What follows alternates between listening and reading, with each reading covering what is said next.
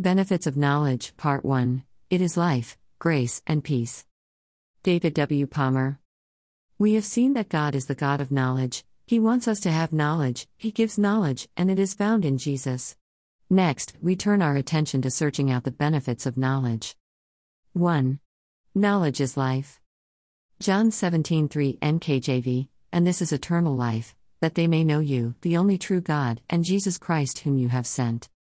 Jesus reveals a startling truth in this statement. This verse forms part of the great high priestly prayer he prayed before his crucifixion. While praying for his followers, Jesus revealed the essence of eternal life. It is knowing God and Jesus Christ whom God sent. This clearly shows the importance of knowledge. Eternal life comes from it. No wonder Jesus expects us to learn of him. Matt. 11:29 KJV. We saw earlier from God's word that knowledge is hidden in Jesus, Colossians 2:3, yet Scripture also reveals that he is our life. Colossians 3:4 NKJV, when Christ who is our life appears, then you also will appear with him in glory. See also John 14:6, Acts 3:15 Heb. True knowledge is knowing him who is truth. What's more, if we know him, this means that we are also in union with the one who is the source of life. This underlines Jesus' revelation that life comes from knowing his Father in him.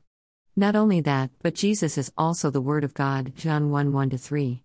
This shows that life comes from knowing the Word, and that eternal life comes from eternally knowing the Father and Jesus, the living Word. The following scripture taken from the Old Testament confirms that knowledge of God's Word is life. Proverbs 4:20-22 NKJV, My son, give attention to my words, incline your ear to my sayings. 21. Do not let them depart from your eyes, keep them in the midst of your heart. 22. For they are life to those who find them, and health to all their flesh. See also John 6:63. 2. Knowledge gives grace and peace. 2 Peter 1:2 NKJV, Grace and peace be multiplied to you in the knowledge of God and of Jesus our Lord. This is an exciting scripture, as it shows how we can have grace and peace multiplied to us. Both grace and peace are very wonderful and desirable properties. Grace is brilliant, because it is God's unmerited favor. This means that God will give us what we need, even though we do not deserve it. Best of all, it means that we can receive what we most need, the ability to change to be like Jesus. Peace is also a magnificent quality, and we experience it when we are in right relationship with God. Jesus, after all, is the Prince of Peace, Isaiah 9:6 KJV. Peace comes from knowing him and being in right relationship with him ruling, and we in humble submission and worship. According to the above scripture, both grace and peace are multiplied to us by knowing him, through a complete knowledge of, and about, God and in the Lord Jesus Christ.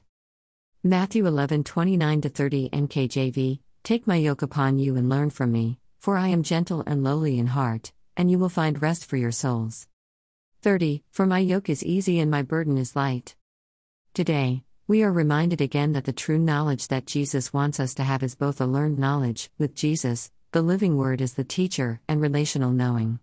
Prayer, study, and meditation help us gain the knowledge of truth, while worship, humility, submission, and drawing near help us come to relational knowledge of Him who is truth. From knowing Him in both these ways, we receive many benefits. We have looked at the first two today. Knowledge is life, effervescent, bubbling, exuberant life, and knowledge multiplies grace and peace to us. Wow, let's keep studying and pressing into Him today for the true knowledge that Jesus wants us to receive, as we learn from and of Him.